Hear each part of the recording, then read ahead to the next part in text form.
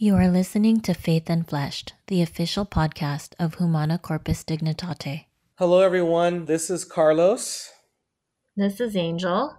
and welcome to our second HCD podcast. This one is actually going to be a topic that is near and dear to both of us on a very personal level. It's going to be about autism. And I'd like to start by reading a scripture passage from the Gospel of John, and then we're both going to offer some reflections on this passage in relation to autism. So from John chapter 9, verses 2 through 3. His disciples asked him, "Rabbi, who sinned, this man or his parents, that he was born blind?" Jesus answered, "Neither he nor his parents sinned. It is so the works of God might be made visible through him." This was a very important statement by Jesus because of the fact that at the time he was ministering to his people, it was believed that physical ailments and other diseases or such were the result of sin, rather than just understanding it's part of the broken world that we live in. And unfortunately, this idea to a certain degree still exists in the world because a lot of times people look at children and what they have or don't have and see it as a reflection more on themselves. As a teacher, as a high school teacher for close to 25 years now, I've had the privilege, and I'll go as far as saying the challenge, of having to deal with some of these parents who focus more on their status in their social circles and apply that to their children's performance rather than looking at what's most important about parenting is the needs of your child. For example, my father was also a teacher. He was a very successful teacher as well. And I've told my mother on several occasions, on my best day, could never be as good as he was. And I have my reasons for believing that, and that's just another thing altogether. But my father, for example, was a highly educated man. He had a PhD, 3 master's degrees, and his bachelor's degree, and it seemed like every possible teaching credential you can get. Me, on the other hand, I do have 3 college degrees, and I do have a graduate degree. I do not have a PhD, and I have never felt inadequate to my father. My father never made me feel like I was never rising to his expectations. He was always more focused on me as a person and my character and my faith journey than he was on whether or not I was top of my class in terms of GPA. Because he looked at what I did well and looked at what I struggled with and he didn't make it all about numbers. And I think for a lot of parents, when it comes to their kids, their children's success somehow defines them, where it's not about you, it's about the child. Now, the reason why I bring that up is because, I have 2 kids, and I'm very proud of both of them. They're both wonderful human beings. I mean, I've said it to a million people that my kids are better people than I'll ever be. And I've never had a problem sharing the fact that my oldest child, my son, is autistic. And some people that have children with some kind of disability, they tend to almost be ashamed of it, or they kind of don't want to talk about it. And again, it's not supposed to be about you, it's supposed to be about the child. You got to think more about what are the challenges that they deal with that you as a parent have never dealt with. And of course, you as a parent, it is your job to learn about not only the condition they have, but how the condition affects them directly and personally, and help walk them through their lives. By the same token, there is also that issue of blaming yourself. And I actually went through this about a month and a half ago. My oldest son was diagnosed with autism about 3 years ago. So I was hypersensitive to a lot of his symptoms. And so when with my younger son, I started seeing some of the same rigidity, things like that. And then we put him in TK, and his teacher said he was struggling. And she asked me, she said, "Did you ever get him evaluated the same way you did your older son, because she had my older son for a student. And it was that moment of, I had this feeling for months to get him evaluated, maybe even a year, I think. And then, but he didn't show as quote unquote severe symptoms, I guess you could say, as my older son. So I was not in denial, but I also didn't want to jump the gun and just think that I'm just thinking that because the older one had it. But when the teacher came to me and said, "Have you gotten him evaluated?" I had this moment of, oh my God, there's two of them. And a lot of it was like, where did I go wrong? Where did I go wrong as a mom? And it was that and it was one of those moments where I had to pull out and remind myself that everyone's different, and that it's not necessarily anything I did. Some of it could just be personality, and that's what it is. And so we would just have to deal with that. Um, but there is that, one, not just looking at your kid's success and my kid's success is my success, but also when they're not successful, feeling like it's all on you. So basically making it about yourself, and it's not supposed to be that way. It's supposed to be about them. So, what we're going to do right now is Angel's going to sort of give us a brief definition and a few statistics on autism. So, according to the CDC, autism spectrum disorder is a developmental disability that can cause significant social, communication, and behavioral changes. We have to remember that this is a spectrum, so there's a huge range as far as what kind of challenges each child could have.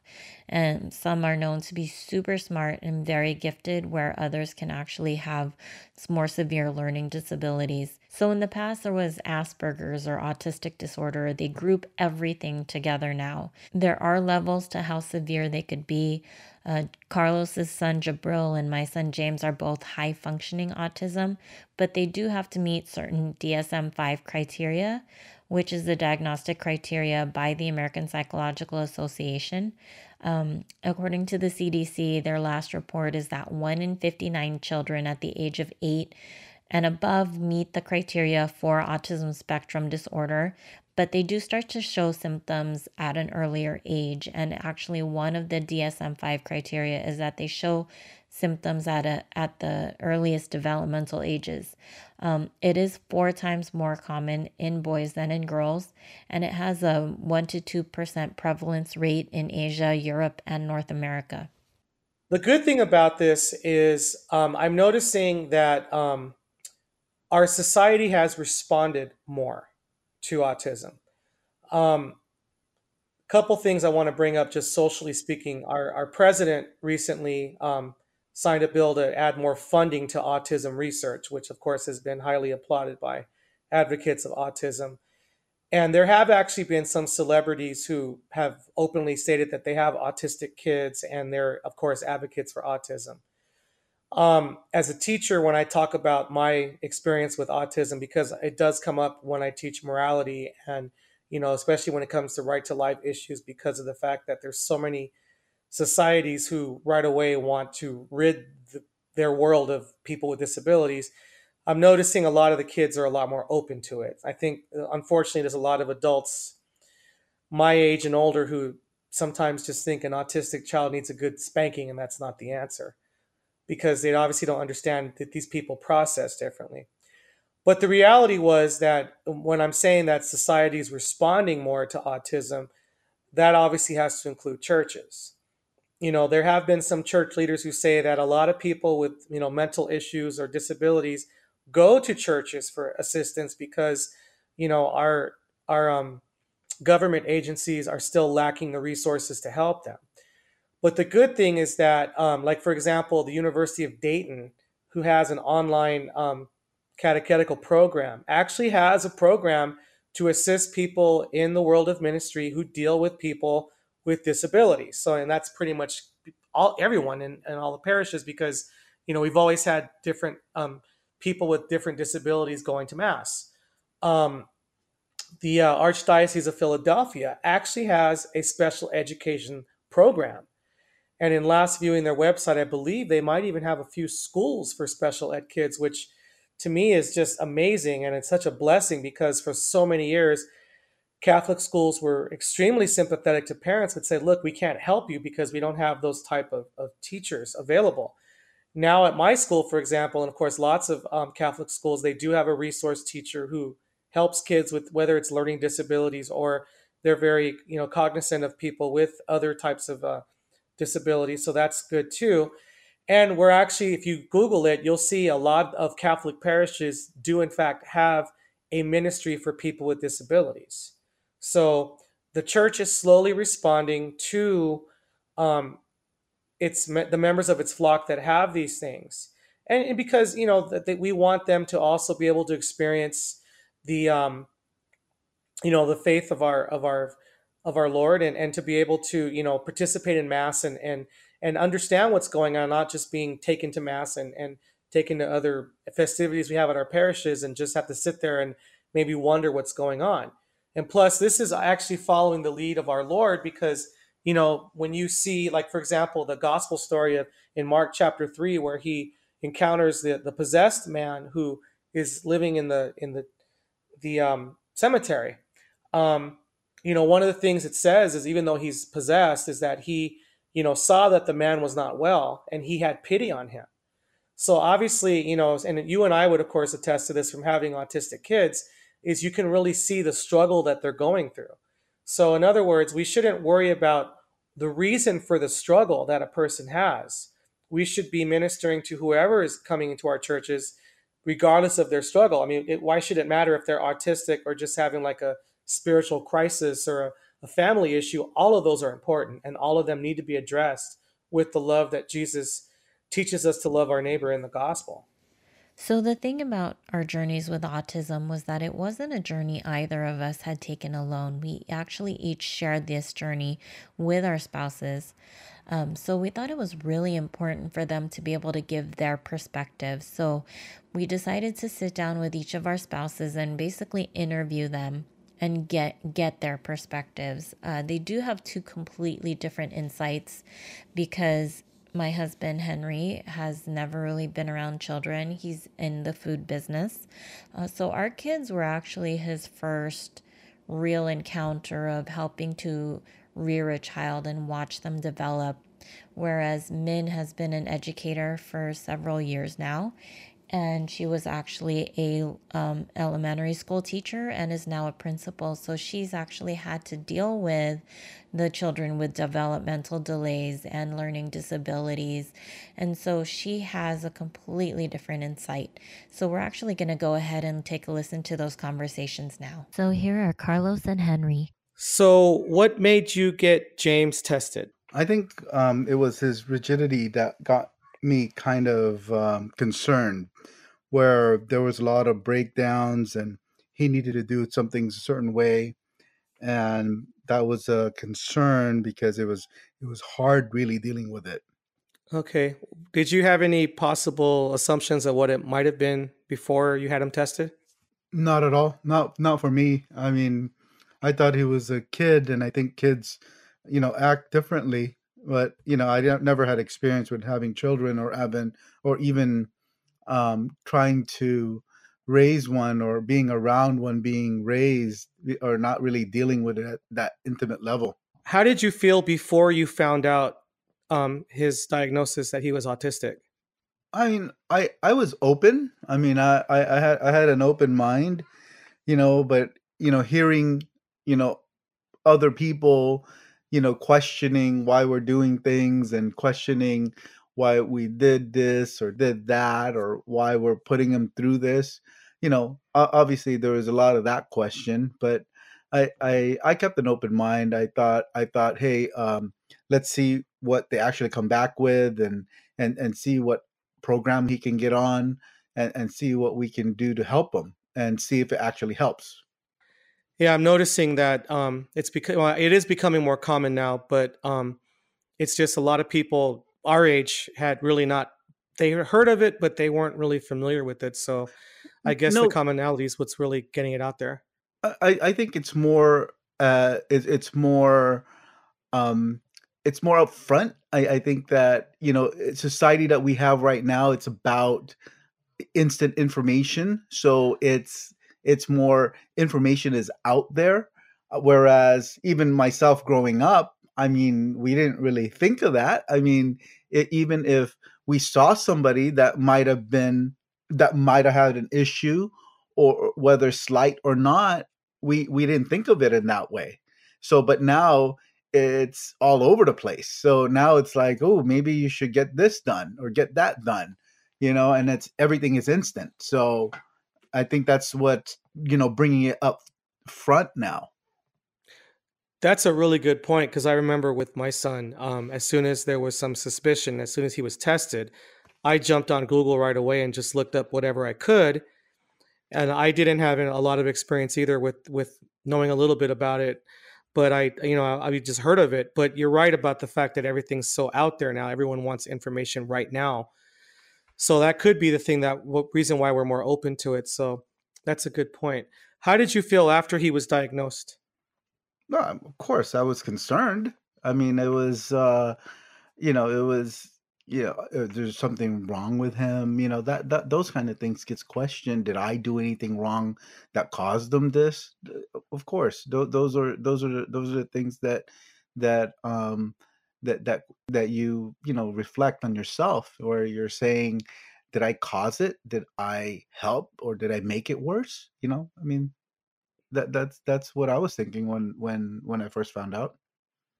So what are you thinking in terms of future? Because I know James is a lot younger than my son, and I know with Jabril, he was fourth, fifth grade when he was officially diagnosed. So I had some of those, like you were saying, concerns, and obviously him going into middle school and going into high school, and luckily he's been doing really well, so that's been a blessing. But like, what would be some of your concerns for like the next, say, 10 years for James? Social awkwardness. It's the only concern. Okay. Hmm. In terms of like, do you think he's De- like de- not communicating? Go ahead. Dealing with his peers. I mean, he has a hard time. He has a hard time fitting in. You can see it, even his own relatives. Hmm. He has a hard time.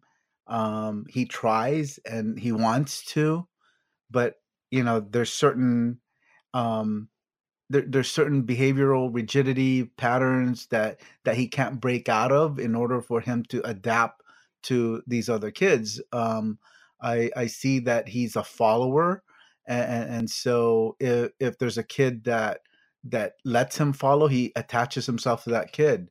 So that's very, very concerning to me.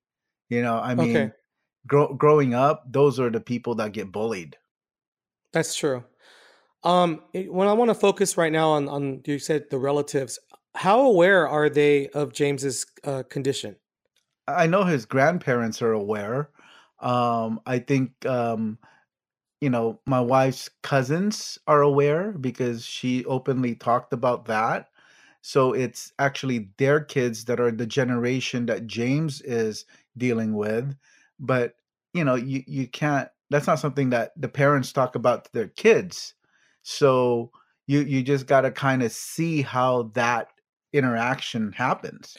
Do you ever because obviously you don't want to just show up somewhere and just throw something out, because like for example, I've had experiences with my son where he's going to be very withdrawn, he's going to kind of keep to himself, and he's gotten better now, but when he was younger he may kind of sit there, and if someone said hello he may not react. So I would kind of have to openly tell people, well, he's autistic and he's just not really going to say anything. Is that something that you and Angel are doing, or do you just kind of let people sort of feel him out and then kind of maybe ask questions? Like, how do you guys approach that? Right now we're just feeling it out. I mean, we're not saying, hey, treat him special because he's this, he has needs. No. Hmm. We're not bringing that up right now, because I think he's functioning enough to be able to be around kids. I think, and he can have fun and play with them. I just think that it's more it's more just kind of fitting in, because his way of fitting in is a certain way, and the other kids don't really like his way of fitting in. And so that's what he it needs to be able to adapt to, and adapting for him is very, very difficult. Yeah, it's interesting because Angel will tell me things about him, and Jabril, I would tell her, and I know that we've seen a lot of similarities. And when she's talked about how James does that, I find that interesting because my son tends to he's fine with withdrawing. He likes to be on his own, even at school. I mean, he's engaging other kids more now. Certain kids that he feels comfortable with, but lunchtime or whatever, he still prefers to just be left alone. And I know that sometimes my wife and myself, we still kind of look at it and maybe we're projecting ourselves on him more than looking at him and what he likes to do, but he's comfortable with being left alone. But I know James is more social. And so I wanted to get to where I know he had gone to some therapy when he was first diagnosed. So I wanted to ask you, what were some of the benefits you saw? Like, where was he when he started therapy, and then like how did he turn out afterwards? I don't think it addressed anything to do with interactions with kids at that point. I think the therapy was mostly for coping mechanisms on things that were, you know, not the way he wants, whether taking away toys or giving up something that he wanted to keep doing. Those were the I know those were the sessions that were given to him at first, Hmm. and then they went into like home and try to do what we were doing at home and assess that. So that was helpful, so that we were able to kind of lead him by using different triggers to get him out of different things. Um, and I think they even went to school, but it didn't really address interaction. I don't believe that it did, and so that to me, is again my biggest concern. I mean, to be able to cope with certain things is good. It helped a lot. Because he didn't have, where he broke down because we took Hmm. something away. You know, but I am concerned when he tells me, "How come the kids don't play with me?" Oh yeah. That's the concern that I have. I and I'm not trained to deal with that. Like, to me, the way I grew up, it would be like, hey, just leave it alone. If they don't want to play with you, Hmm. don't play with them. I'll deal with it in that way. And I see my younger son do that, where he'll do his own things and other kids follow him. So people will follow him. James is more of the follower. He wants to follow what other people are doing, and his issue has always been when the people that he's following is not something that is correct to him, then he tries to correct it, and those people don't want that at all.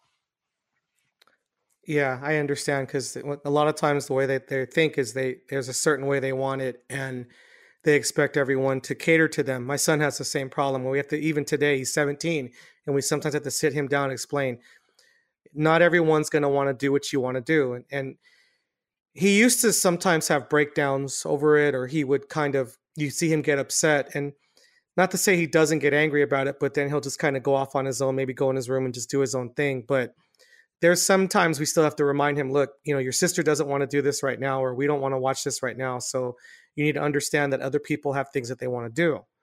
And of course, the big challenge is that he has to understand that, which he may not because of the way his brain works. Yeah. Um, Go ahead. So is there anything that they can do to kind of, adjust the brain? Is there anything that happen? I have not heard of that. I mean, I think the one thing that I kept hearing when he was diagnosed was, this is how you think, this is how you process, and it's really a matter of just that's how their brain works. It's like we look at like creative people or very analytical people, and that there's a way that their brain works, but it's just for some. And like the thing with him that's been a challenge is he doesn't like to be labeled with it. He knows he has it, but like he doesn't really want to associate with that, even though it's good for him to use whatever resources he has. A lot of it, like you were saying earlier, was just the coping part, where they just, like, his sessions were to teach him really those simple life skills, if this is how other kids are going to think or how other kids react. Because sometimes I remember one time I think someone told him a joke, and he might have been like in third or fourth grade or whatever, and I think he told it to another kid, and then this other kid told it, and I don't remember all the details, but he kind of got upset because they kind of took it and ran with it and did it their own way, and it's like, well, you can't control what everyone does. If you're going to share something, they're gonna say or think or however they're going to do it. And again, that was something he had a hard time understanding, because it was like, I guess for him, it was his thing, and then someone else took it and kind of reinterpreted it or saw it a different way, and it was difficult. So a lot of it simply is learning to cope with how they think. And I think what I try to tell people is, it's like that one relative we had that, that little thing will set them off, and everyone will say like, well, you know how so and so is going to react to this. They're very temperamental. We do whatever we can to interact with them, even if we're walking on eggshells or candy coat what we say, but somehow with people that just process differently, we seem to be less patient with them. Well, thank you. That was awesome. So before we move on into my conversation with Min, I did just want to correct a few statements. Unfortunately, I was not there during the conversation with Carlos and Henry, so I was unable to do it at the time. I did want to say that he did receive the social interaction. He went through two main types of therapy programs. The first program was more of an intensive, what they called inpatient therapy, and it wasn't because he slept there overnight, but because his sessions were 5 days a week from 8 a.m. to 12 p.m. And so he would, initially what they did was he had a one-on-one interventionist who would work with him. And then eventually he would, once he started to meet those goals and they felt he was ready to interact, then they put him in their classroom setting, which was about 6 or 7 kids around his age, so his own peers. He did still have the therapist there one-on-one with him. And then once he had met all their goals and they were ready to discharge him, he went to an outpatient ABA where he went for about 2 to 3 times a week. And he would go for about an hour and a half, maybe to 2 hours. And once he started to meet their goals and he was able to show that he was more interactive, then they did put him in a social group at that time. He did struggle. He did struggle with the social group. I can remember there was maybe the second or third week he had social group. I had picked him up and he was just so defiant. Anything I told him, he did the exact opposite. And it was very, very much defiant. And I couldn't figure out why. And he was throwing a tantrum. And I was like, he's not done this in a while. What's going on?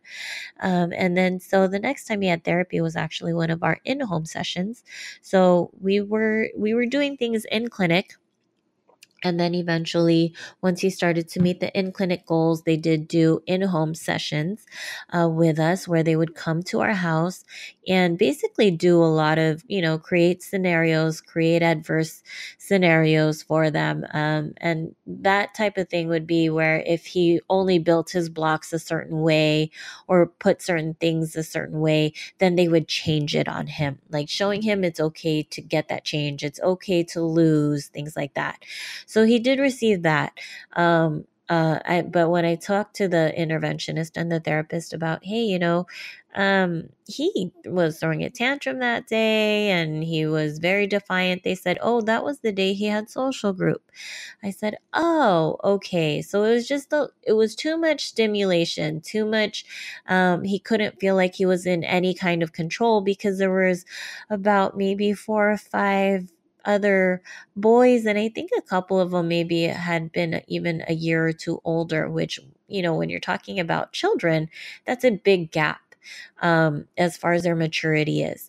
The other thing that I wanted to iterate was, it's been a few years since James was in therapy, so it's a little bit difficult to remember everything that he had gone through at that time in detail. But I did realize, it is going to be a lifelong struggle. And as children age, they're met with different types of challenges, different types of interactions, different types of conversations. Their difference in maturity and things like that. So it is going to be a lifelong struggle, and it is going to be a roller coaster ride. So that is going to be something that we're going to have to keep reassessing. And maybe, he's at the point where he does need another therapy session. So, and I am in the process of trying to evaluate that and distinguish that, and talking to his therapist, his pediatrician. It is going to be a lifelong commitment to try to make sure that we do what is best for him. So now we're going to go into my conversation that I had with Min.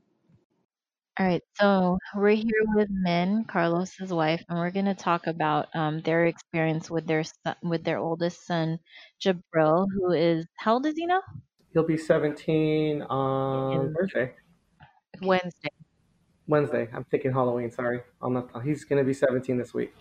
Okay, so we're obviously recording this the week of Halloween, even though this is probably going to get released after.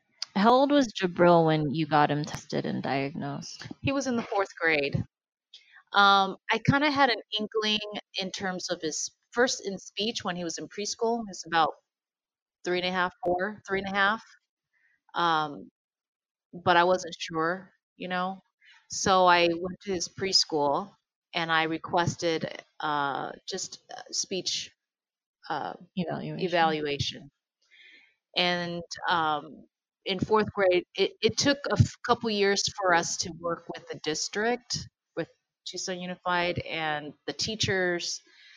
A long process. Being in a Catholic school and having your child, the students get evaluated, it's a very long process because you have to go through in order to go through a child study process for either speech or academic, there are specific steps you have to take, which could take up to a year.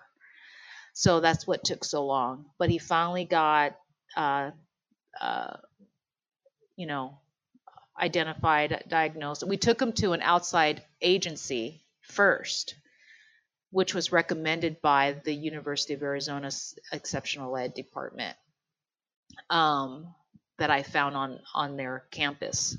So that's where it started. So based off of that, he got a psych evaluation for speech, autism, everything. I just had him do a full evaluation. So he was diagnosed with high functioning autism with an LD in math and speech communication, which he received services through Title I in speech since he was 4, up to his freshman year in high school, and then he receives tutoring, for his math.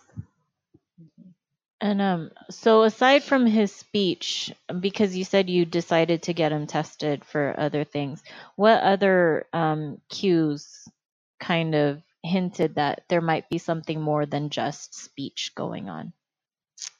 I want to say there's several components.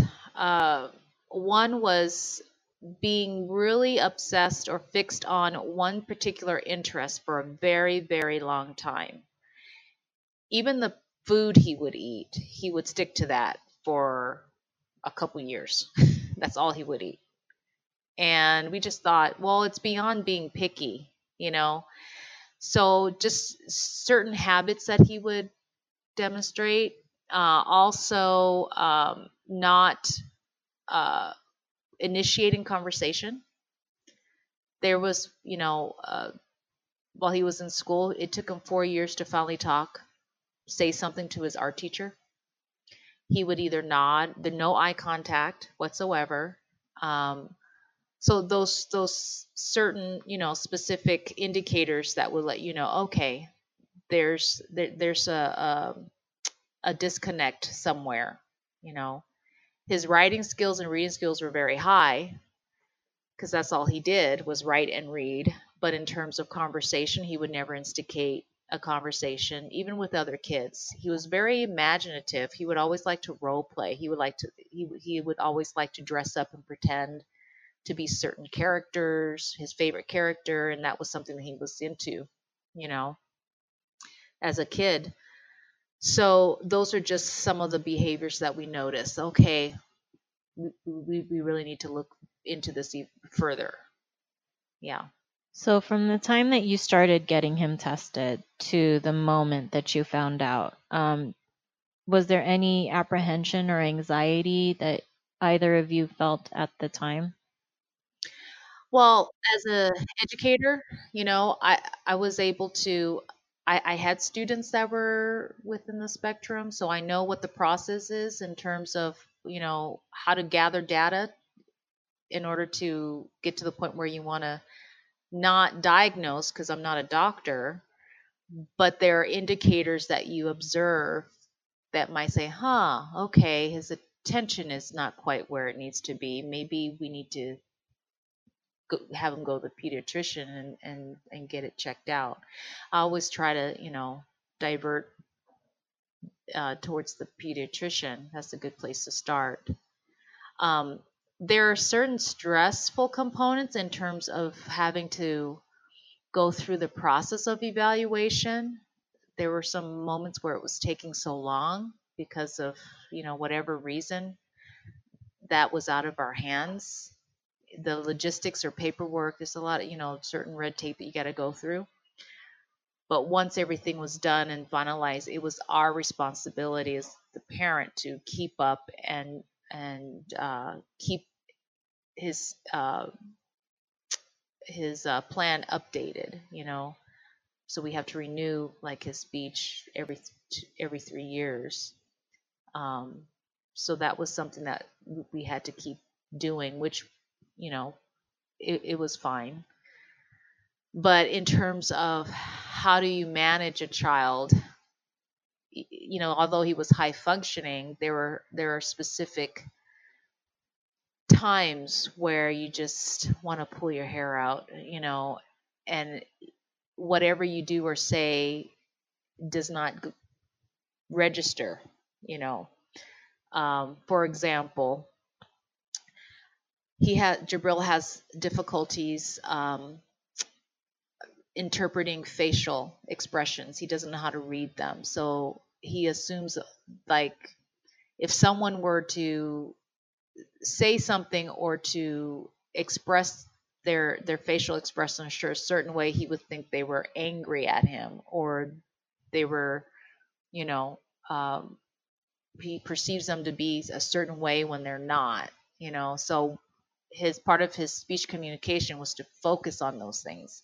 How do you read someone else's expression? What does an angry face look like? What does a happy face look like, or a frustrated face look like? Or when there's no facial expression, he doesn't know how to read that either. He just thinks that they are mad at him.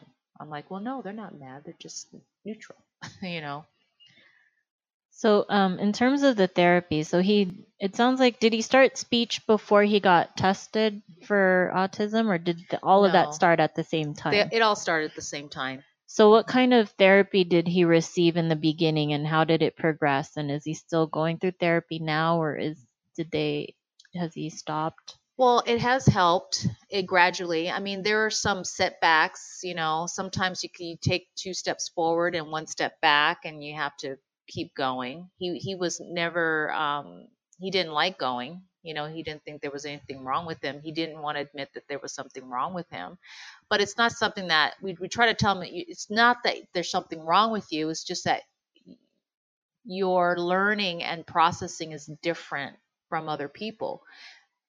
You're going to get the tools you need to help you with that, because you're going to have to eventually talk to people as an adult, So we're trying to get him to understand that, So it all happened at once, and it has helped. I would say it has. His speech therapists have been very good. They've built a relationship.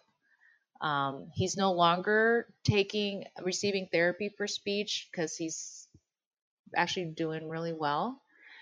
There are some things that he still needs to work on. We're trying to really, is there more that we can do to give him those tools? Yes. We work with the Autism Society in Tucson to get resources as well. We want to see him interact with people more. I think that's something that he really needs to do, but he's just not. His level of social anxiety is preventing him from doing that. He's very selective of who he wants to be around. We try to have him go out and spend time with some kids at his school and stuff, but he just doesn't. He'd rather just be on his own. Stay home. Yeah. Was there ever a period of time? So you and Carlos both come from multiple cultural backgrounds. And we know culture can play a huge role in people's perception of autism and even other mental health issues. Did you receive support from the people around you, or were there struggles with that and having them accept it as well? I think I got a lot of support. I think mainly I have a younger brother and other members on my father's side of the family, like second cousins or cousins that I've never met, but I've heard stories of that have similar, that are similar to what Jabril's going through. So I know it was something that was hereditary.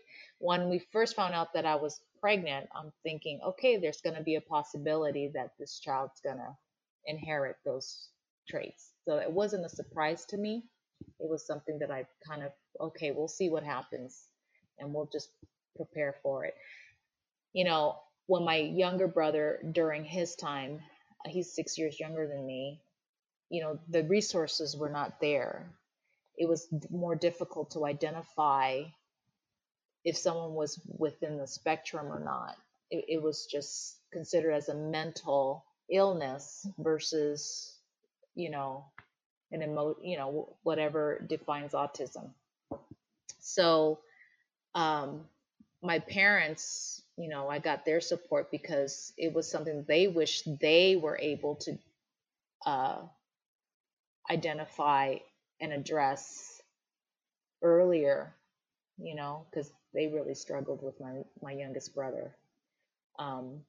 So we jumped at it right away as soon as we, noticed some indicators, some of those, I don't want to say symptoms, but those behaviors. Signs. Yeah, those signs.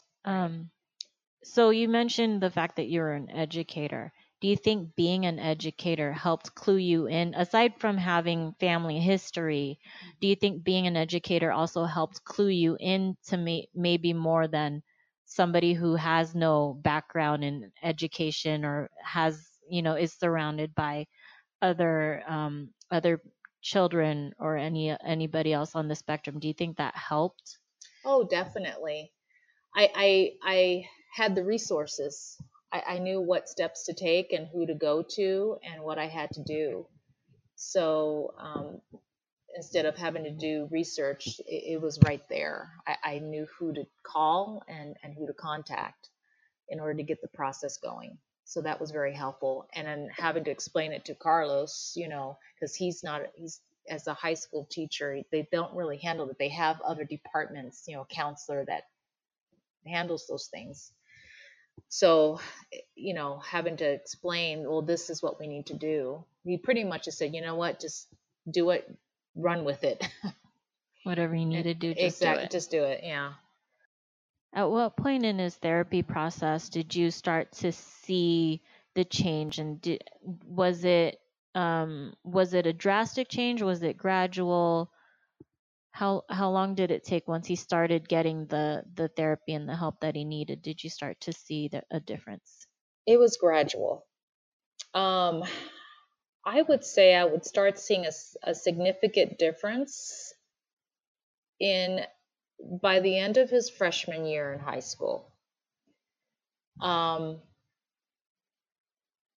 it was really a trial and error. I mean, there were highs and lows every day, unpredictability. I would say the process was gradual, requires a lot of patience and learning in the process. As parents, you know, we didn't have all the tools to how to manage a child, There's no his manual. there's no manual for that. So every child within the spectrum is different. You just have to, you know ex- find the strategy or the approach that works the best for that child. So So, what advice would you actually give to parents who are maybe either suspicious or other people? Some parents are not very clued in, especially if they're not. I mean, you're in education, I'm in the medical field in nursing, and we both receive that kind of a, even just a glimpse or a background as far as what we're learning in schools. But what advice would you give to someone who maybe even their school is saying there might be something going on? Um, and just as far as their emotional state and their mental state, what advice would you give them?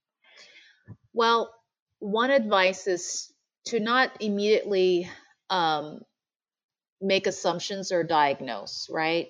If we're not medical professionals. However, it would not hurt to rule things out. So it wouldn't hurt to just to go have your child visit the pediatrician and have the child checked with the pediatrician. There's a Vanderbilt form that the pediatrician and the parent and the teacher can complete and fill out if it's relevant to the behavior that has been observed. But I would say don't ignore it. Do what you can to get your child checked, so at least you can rule out if there's nothing there. It gives you a peace of mind to say, oh, okay, well, at least we know it's not this. Now we have a direction on how to better serve that child in whatever capacity that might be. Was there ever any pushback? One of my, and this is just an example. I have my cousin's son who was diagnosed a little bit later with ADHD. And one of the things what from his mom was telling me was that no matter which pediatrician he went to, because he was a boy, people were just telling him, oh, boys will be boys. So he didn't get diagnosed with ADHD until he was probably 6 or 7. But the mom was suspicious of it when he was around 4 or 5 because she saw these behavioral issues. Did you ever receive any kind of pushback, even from someone in the medical field, telling you, oh, just wait it out?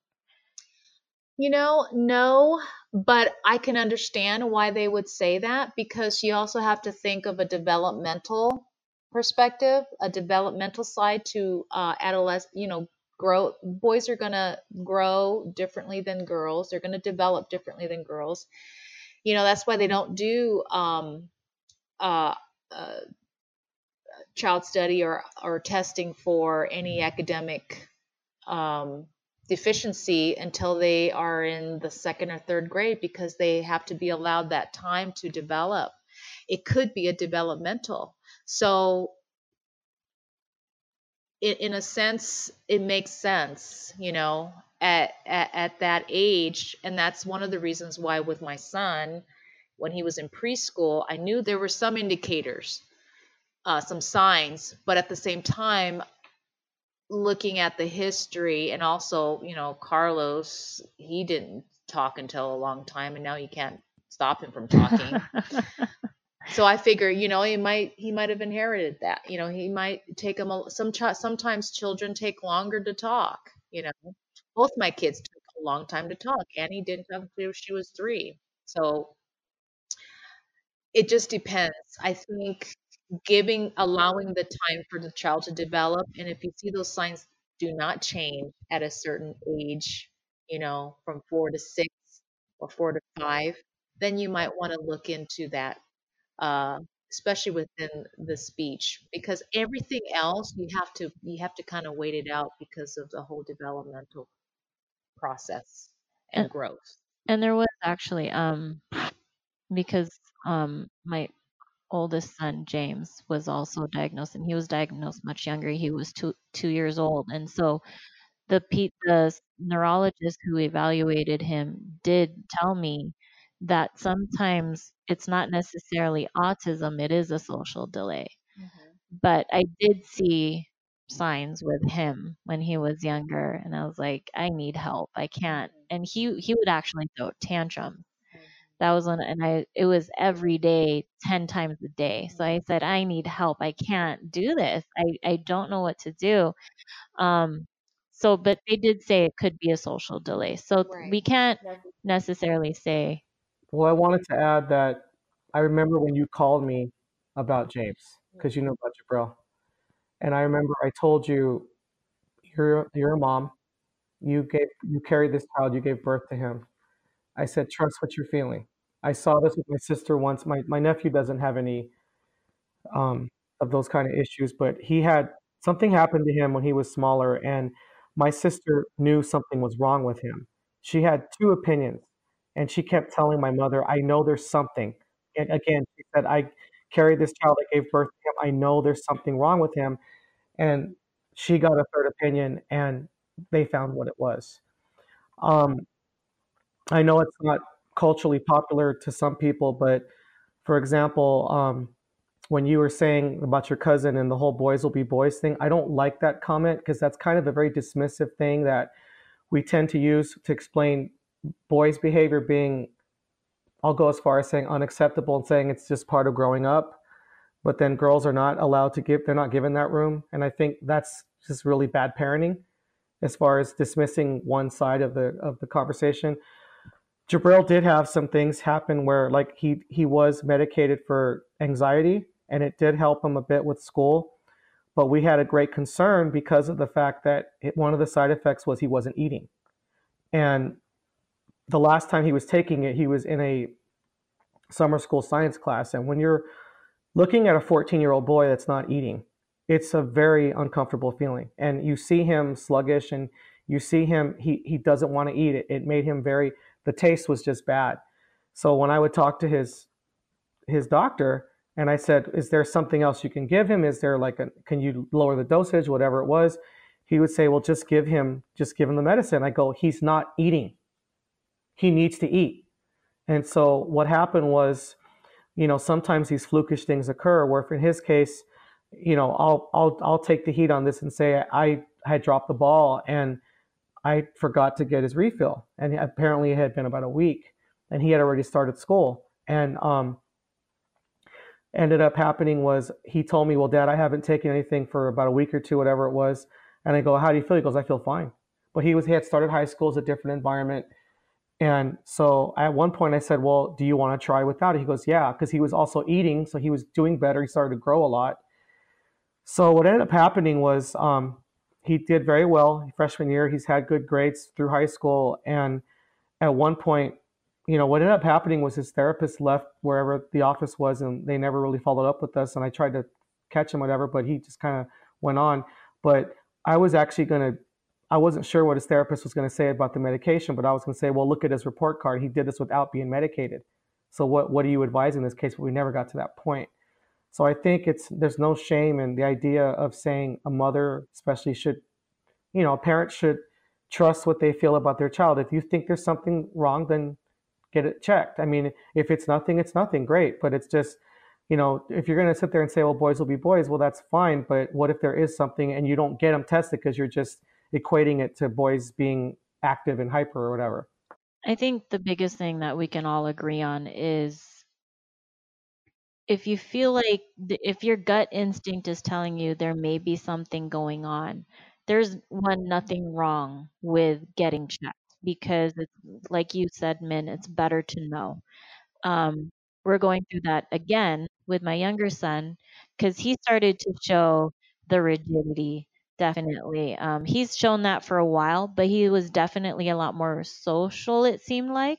His speech is also delayed, but somehow in the last month or so it's picked up. He has started speech therapy um, last week, and from the time he was evaluated to even now, his articulation still needs work, but he's definitely a lot more social. So I held back with him because, like you said, you don't want to jump the gun. Um, but we are going to get him evaluated. But I did have a moment of, oh my God, there's two of them. And I think I spent a week. I think I called you that week and I was like crying about it because I was just like, I can't believe I'm going through this again. Um, and it was one of those things where you kind of blame yourself as like, what did I do wrong as a parent? And I had to come to terms with the fact that there's some things that are just completely out of my control. Everyone develops differently. We had to pull him out of TK and put him back in preschool. He's doing a lot better in that environment. So part of it might be we kind of jumped the gun on putting him in TK, and putting him in such a controlled environment, and he still needs a lot more. I mean, they say kids should have a lot more play for Yeah. longer periods of time. So he is doing a lot better. But getting checked. Something I would like to say, and Carlos, thank you for your story, but as a medical professional, I should iterate that kind of stopping your medications without tapering it off can actually have detrimental effects. So you don't just want to stop it, but definitely do what works for you, because sometimes, um, some people really can't handle the side effects of the medications, and you have to outweigh the pros and the cons. And there are some people who do need to stay on medication to help Definitely. them function. Right. But if you find yourself functioning less, then definitely talk to your doctor. Let's taper off the medication and definitely, okay, I want to stop this, and let them know. Be strong in your opinions and say if you really feel like you don't need it, and you can do your daily tasks without it, then definitely, talk to your doctor. Don't just stop the medications without talking to them. Um, but definitely find also a therapist. It's hard with insurance, and I'm aware that some people are very limited. But if there is a possibility, find someone who you're comfortable with and actually listens to you, you as a parent and as your child. There are different types of ABA services. So what James had gone through was actually more social interactive play-based therapy. So they would create scenarios.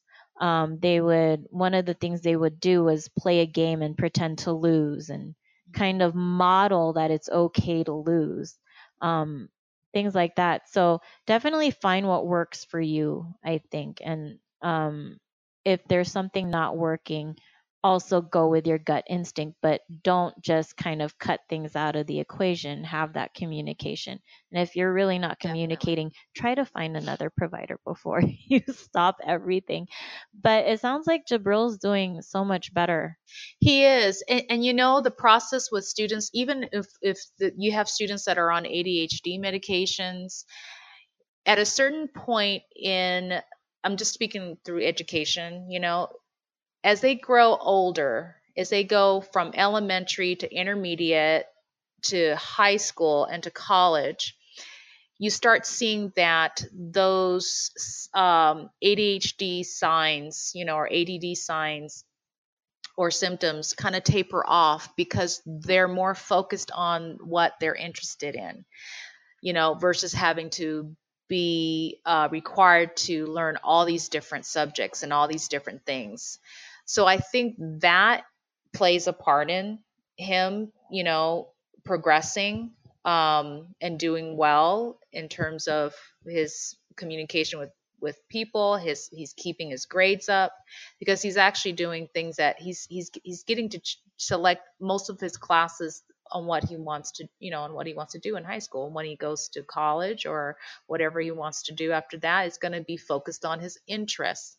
So with students that, are on medication, you'll see that they will gradually reduce or taper out, phase out of that medication because they're more focused on what their interest is. And so speaking of being in high school and in school, is there anyone in the school? Does the school help provide services for him? And do they how well do they work with him in terms of academics? Like how much do they accommodate maybe some of his weaknesses? Well, it's a Catholic high school within the diocese that we are limited to certain type of resources. But as a high school, you get more support than you would, I guess. Well, I can only speak for the school that he's at, and he's already had a history with the resource teacher because she used to be the resource teacher at his elementary school. So there's a relationship there, which helped a lot. So he wouldn't have had to start over and having to get to know someone and being able to talk to the person. They also have a counselor there as well, which he had previously also knew. So it worked out really well. Out. But let's just say if a student that came in without a relationship, those resources are there for them. They're wonderful professionals that do a great job with the students. The accommodations are provided for those kids that need those accommodations based off of whatever plan that they have at either a district level or a school level. So it's pretty much it depends on in a Catholic school setting. It really depends on what each school is different. It's a smaller school, so that plays a huge part. We intentionally chose that school for him for that reason, because we knew that he would be more successful in a smaller learning environment. And it really showed. It really paid off. So he really wanted to go to this other Catholic school that is the largest in Tucson, and we gave him an opportunity to attend their open house with all the schools, and for him to see himself, to be able to experience himself. Okay, this is what it's going to be like. How do you think you're going to handle that in that situation? So I think without us having to say you're going to this school, he made that decision to, okay, it was too much for him. Obviously, the diocese in Tucson has their own way of doing things. There are times, though, that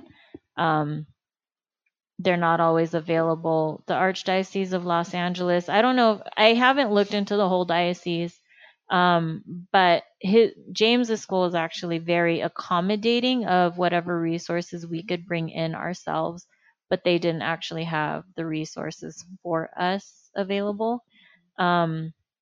So definitely, I think doing your research and finding out what works for your family, I think and you definitely address that issue, that you found what works for him, and you getting to know your child and knowing what can work for them, and knowing what resources each facility can provide for your child, I think is very important. So is there anything else you'd like to add? Yeah, just to piggyback on what you were just saying, is that's something that I would definitely,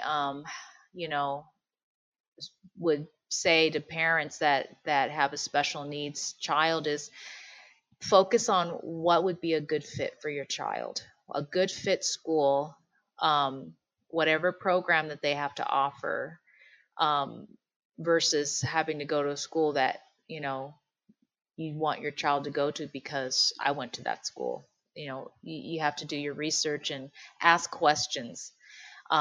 Schedule shadow days with your child. Some great advice right there.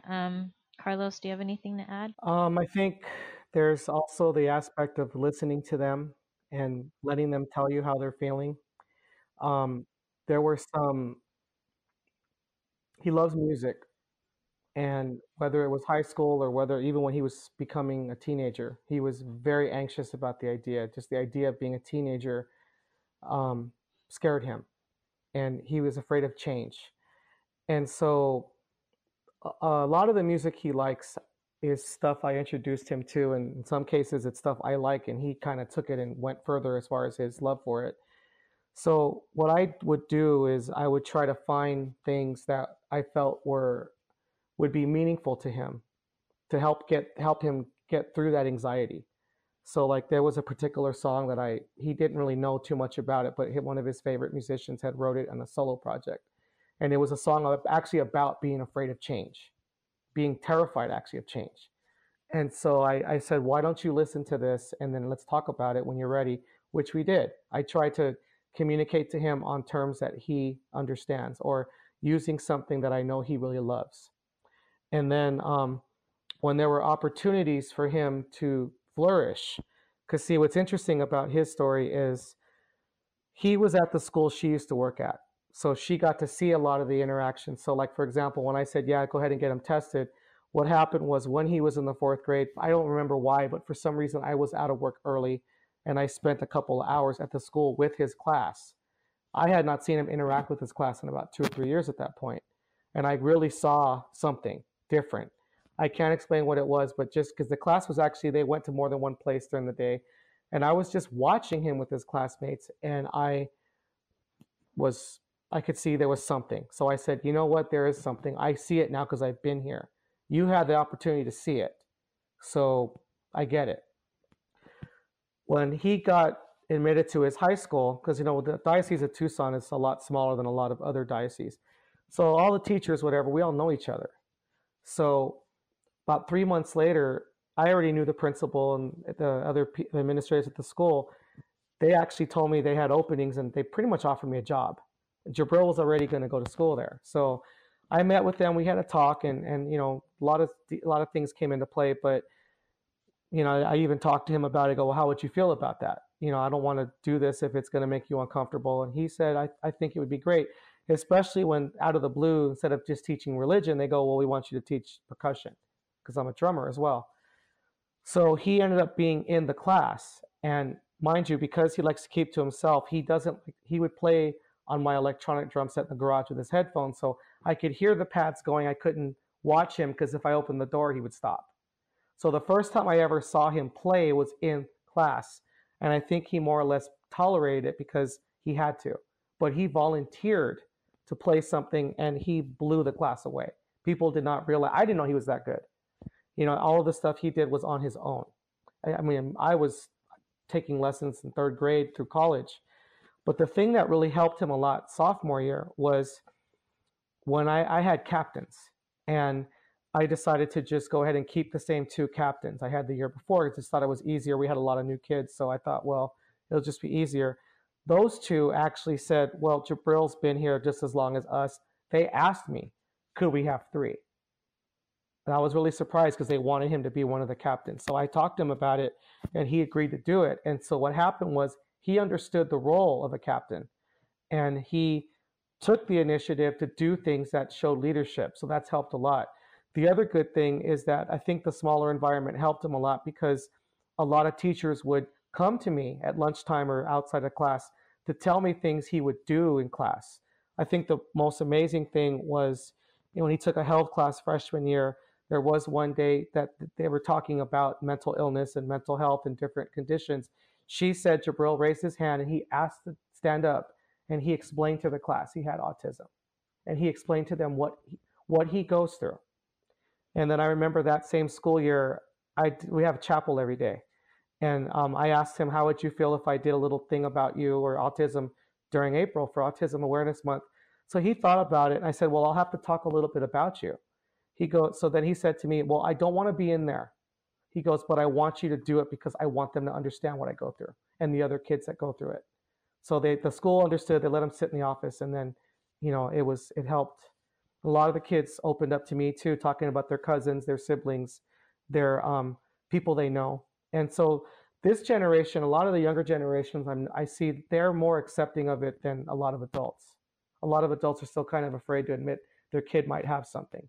But the hope I have is a lot of the younger kids really, really support these kids. They're very accepting of these kids. So, and at my school where, Jabril also attends there, when they see certain kids who are kind of like him, they don't bother them. They understand they're a little different and it's okay. They're okay who they are. So that's kind of nice to see. You're talking about him taking on that leadership role. Do you think that aside from, what was his reaction to being asked to be a co-captain? How much change have you seen since he'd taken that leadership role? He was surprised, but right away he said, well, if I do this, I have to do more. So besides, he's actually, like, he was sick the last few weeks, and we performed at they call it Candidates Day. It's kind of like open house for 8th graders. And he was already getting better, but I had asked him, I go, well, are you okay? He goes, well, I need to be here. I have to help, represent the percussionists to the 8th graders. And then he's volunteered in class to help tutor kids because they're different levels. We have some kids who are beginners, so there's some that are different levels. So he's taken time to tutor them, to show them how to do things, and to kind of assist them with just, here's how you play it this way, is a different way to do it. So he's been, and then also just the fact that he's more familiar with some of those kids, so he has opened up more to them. Like, you see him actually walk into class and actually engage with some of them. There's one boy I've seen him talk to a lot more. Besides drumming, as he's talked to him more, they have a lot of similar interests. And so I've seen him really engage him as he walks in the classroom. Doesn't wait for him to talk to him. So that's helped a lot too. But I mean, he still prefers to keep to himself socially. And the thing that people have to understand, and sometimes I think it's more about, I worry about him, because I'll look at the other kids, I see them interacting and joking around and playing, they're being typical teenagers. And when he says to me, Dad, I'm fine, I'm okay, I just like to sit in the corner and read my books, or I just want to keep to myself, I want to break from class. I think, like you had talked earlier about, what did I do, whatever.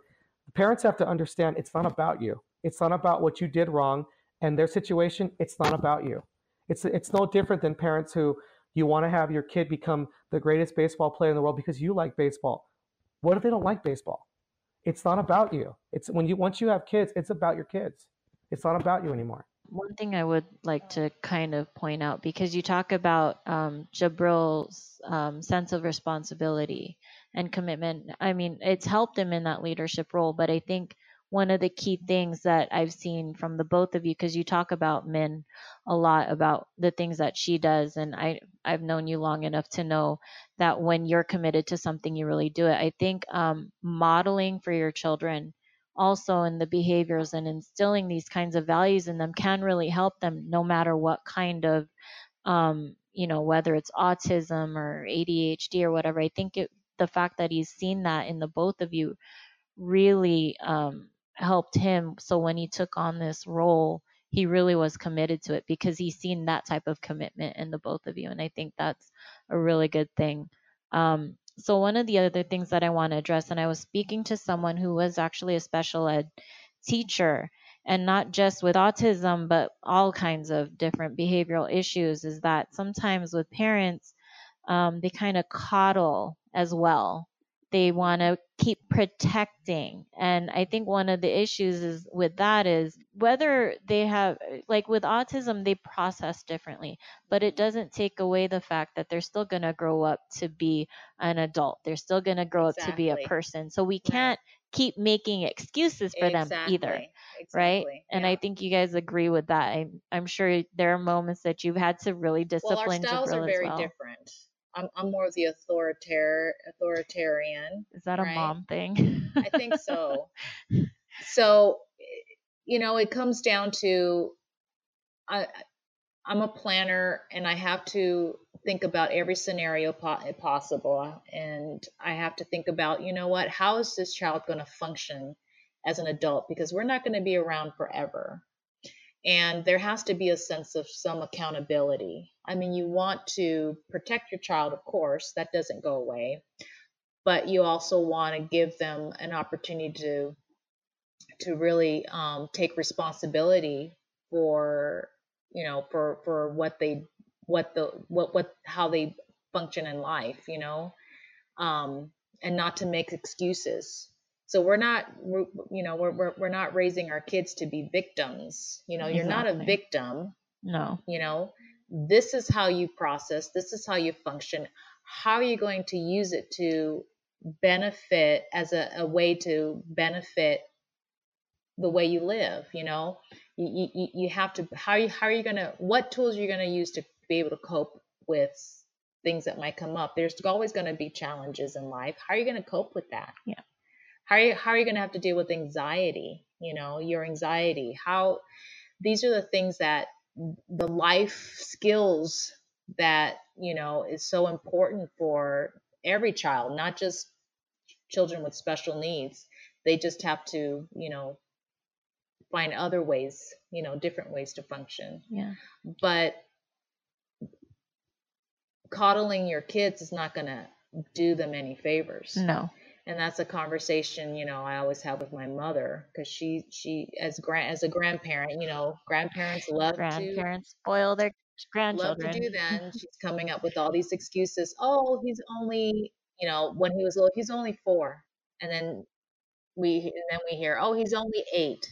Now we're hearing, he's only 16, right? When is he not only, So does Jabril ever talk to you about his future plans? I say, well, you need to start thinking about this. But I don't sit there and say, I want a decision by tomorrow. I will let him know this is what's going to happen. This is what's going on in the world you live in. You need to start thinking about it. And when he's ready, he'll talk about it. And he will. Lately, he's been engaging me more. We've been having these great conversations in the car on the way home from school about everything. So he does think about it. So, like sometimes, like when she was saying earlier, there's things that you want to pull your hair out over. Like, the funny thing about him is there'll be a movie that he really wants to see. I will open up my laptop. I will show him the trailer. I go, doesn't that look cool?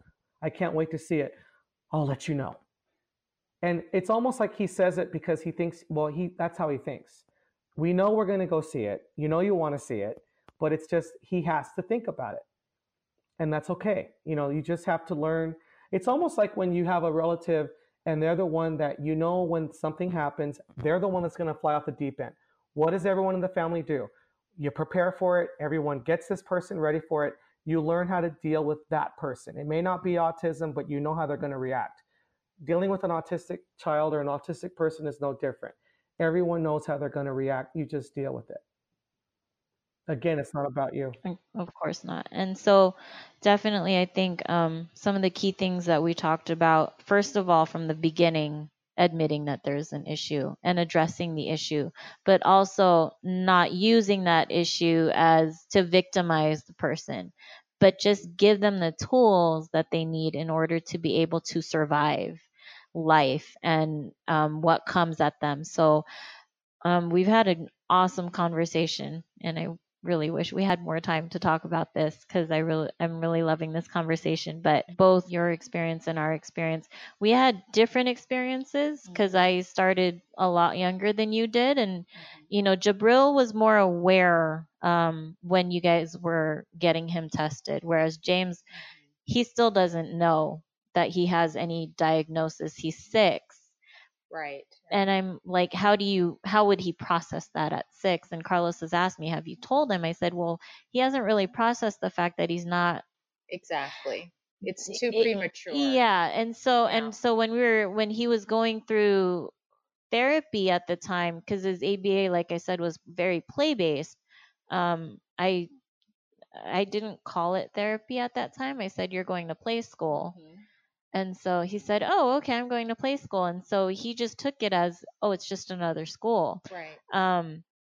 So I think when that conversation does arise, I'll have to deal with it. You'll know when that time comes. Yeah. But at this age, just keep doing what you're doing.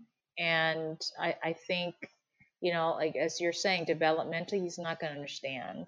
Yeah. So it's going to create more anxiety than anything else. And, you have to approach it at whatever age level the child is, So. Definitely. So, yeah. But thanks, Min, for Thank you. all your insight and all your input, and Carlos. And glad to do it.